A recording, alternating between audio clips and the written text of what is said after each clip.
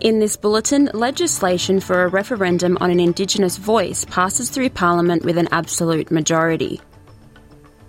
Pharmacy representatives oppose the government's new prescription policies. And in cricket, Australia put up an impressive fight on day 3 of the Ashes.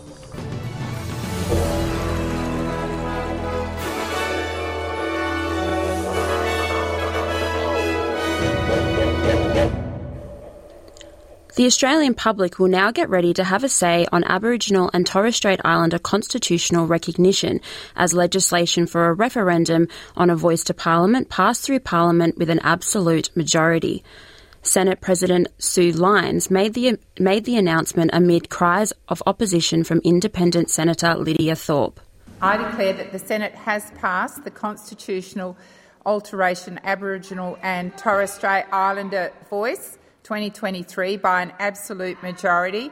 Senator Thorpe, the ayes 52 and the noes 19. I call the Federal Parliament endorsed the question and wording of a constitutional change to recognise Aboriginal and Torres Strait Islanders as the first peoples of Australia and set up a voice to Parliament and an executive government. A date is soon to be set for the referendum, which is expected in October. It is a very simple request, President. Northern Territory Labor Senator Mullindiri McCarthy is describing today's final vote on a voice to Parliament as an historic day. She says polling across the country has shown the majority of First Nations people support an advisory body under the voice. It is a very simple request, President, to be recognised in the Australian Constitution. And yes, there are many schools of thought in terms of that Constitution, but in terms of the symbolic nature of being able to be included in that Constitution means a great deal to many First Nations people. Senator McCarthy added that a voice offers important systematic change in the Constitution for First Nations Australians. Independent Senator Lydia Thorpe says the Indigenous voice is powerless, fake and tokenistic, as the Senate today passed legislation on a referendum for a voice to Parliament. Speaking in the chamber, Ms Thorpe was asked by Senate President Sue Lines to put a jacket on to cover up a T-shirt she was wearing, displaying the word gammon. Ms Lines said slogans are not allowed in the chamber. Gammon is a word widely used by Aboriginal people and means to pretend, be inauthentic or used to describe something as pathetic. Ms Thorpe says she's ashamed the government isn't standing for a treaty. We're a problem. We're certainly a problem to this mob. We're just a problem that needs to be fixed all the time. And you're just tinkering around the edges. You won't implement the Royal Commission into Aboriginal deaths in custody. You've had ample time to do that in the last 32 years. You've had ample time to implement the recommendations to the stolen generations. You are completely gammon, fake. You're not genuine. The Shadow Minister for Indigenous Australians made a final plea of opposition to a voice to Parliament before legislation for a referendum passed through with an absolute majority. Northern Territory Senator Jacinta Price addressed Parliament, saying she has spoken to many in communities who have great uncertainty around tangible outcomes of a voice to Parliament. Senator Price says herself and colleagues failed to receive adequate answers from the government during a meeting on Friday night. The Prime Minister wants us to blindly trust him, to sign his blank cheque and allow his risky proposal to be enshrined forever in the Constitution when he cannot guarantee anything. Labor showed us on Friday night that they cannot define what matters relate specifically to Indigenous Australians that don't affect non-Indigenous Australians.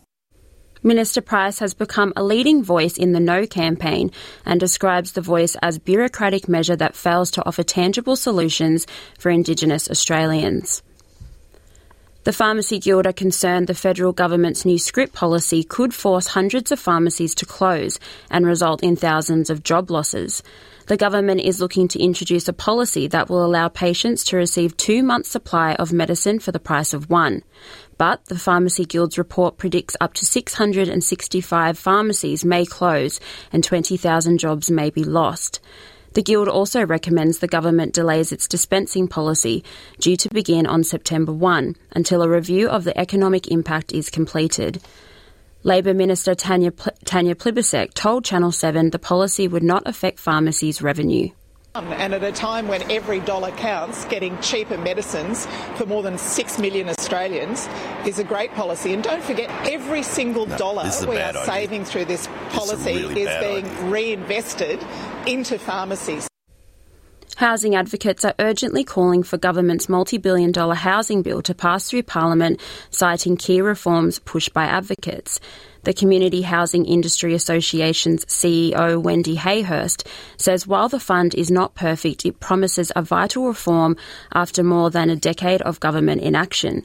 She says Australia is facing its worst housing crisis in living memory, with the latest census revealing 640,000 households are homeless or in a rental crisis. It's true that the Housing Australia Future Fund will not make up completely for past inaction, but through the hard work of MPs, crossbenchers and my colleagues here today, critical improvements have been made in the way in which the fund will operate. Not least the fact that the annual funding of $500 million is now a floor and not a cap. The $10 billion fund will aim to invest earnings to build 30,000 social and affordable homes over the next 5 years. Senator David Van is not expected to attend Parliament for the upcoming sitting week after his resignation from the Liberal Party following sexual harassment allegations. Senator Van resigned from the party following allegations of inappropriately touching Independent Senator Lydia Thorpe and former Liberal Senator Amanda Stoker. Senator Van denies those allegations. Mr Dutton has called for the Senate to resign for the senator to resign from the Parliament altogether, but the Victorian senator quit the party before a committee could meet to discuss the allegations against him. Independent Tasmanian Senator Jackie Lambie refused to comment on whether she thinks the senator should resign from Parliament. She told Channel 9 she hopes Parliament could resume its normal proceedings. I think that doing the right thing and shutting this down straight away with the Liberal Party was a great idea. But once again, look, I don't want to get embroiled in all this. I think there's enough people embroiled. It has used a lot of the Senate's time last week with all these accusations flying left and right. And quite frankly, and I say this politely without being offensive, but there is a lot of people saying to me on the streets, can we just get on with the job that we are supposed to be doing? Parliament is set to meet for their final sitting week before a 6-week winter break. A climate protester has suspended herself from a rail bridge at the Newcastle coal ports as coordinated protests were staged at ports in Melbourne and Brisbane. Blockade Australia actions have disrupted coal shipments and motorway traffic in protest against a lack of action on climate change. The woman suspended from a bridge in Newcastle is live streaming her solitary protest online, and police are on site. She said on Monday morning as she swung several hundred metres above the ground for Kooragang Rail Bridge that the action was in response to Australia's lack of action on climate change. Blockade Australia said in a statement the protests were a part of coordinated mobilisation in response to Australia's facilitation of the climate and ecological crisis and its active blocking of impactful action towards a safe climate.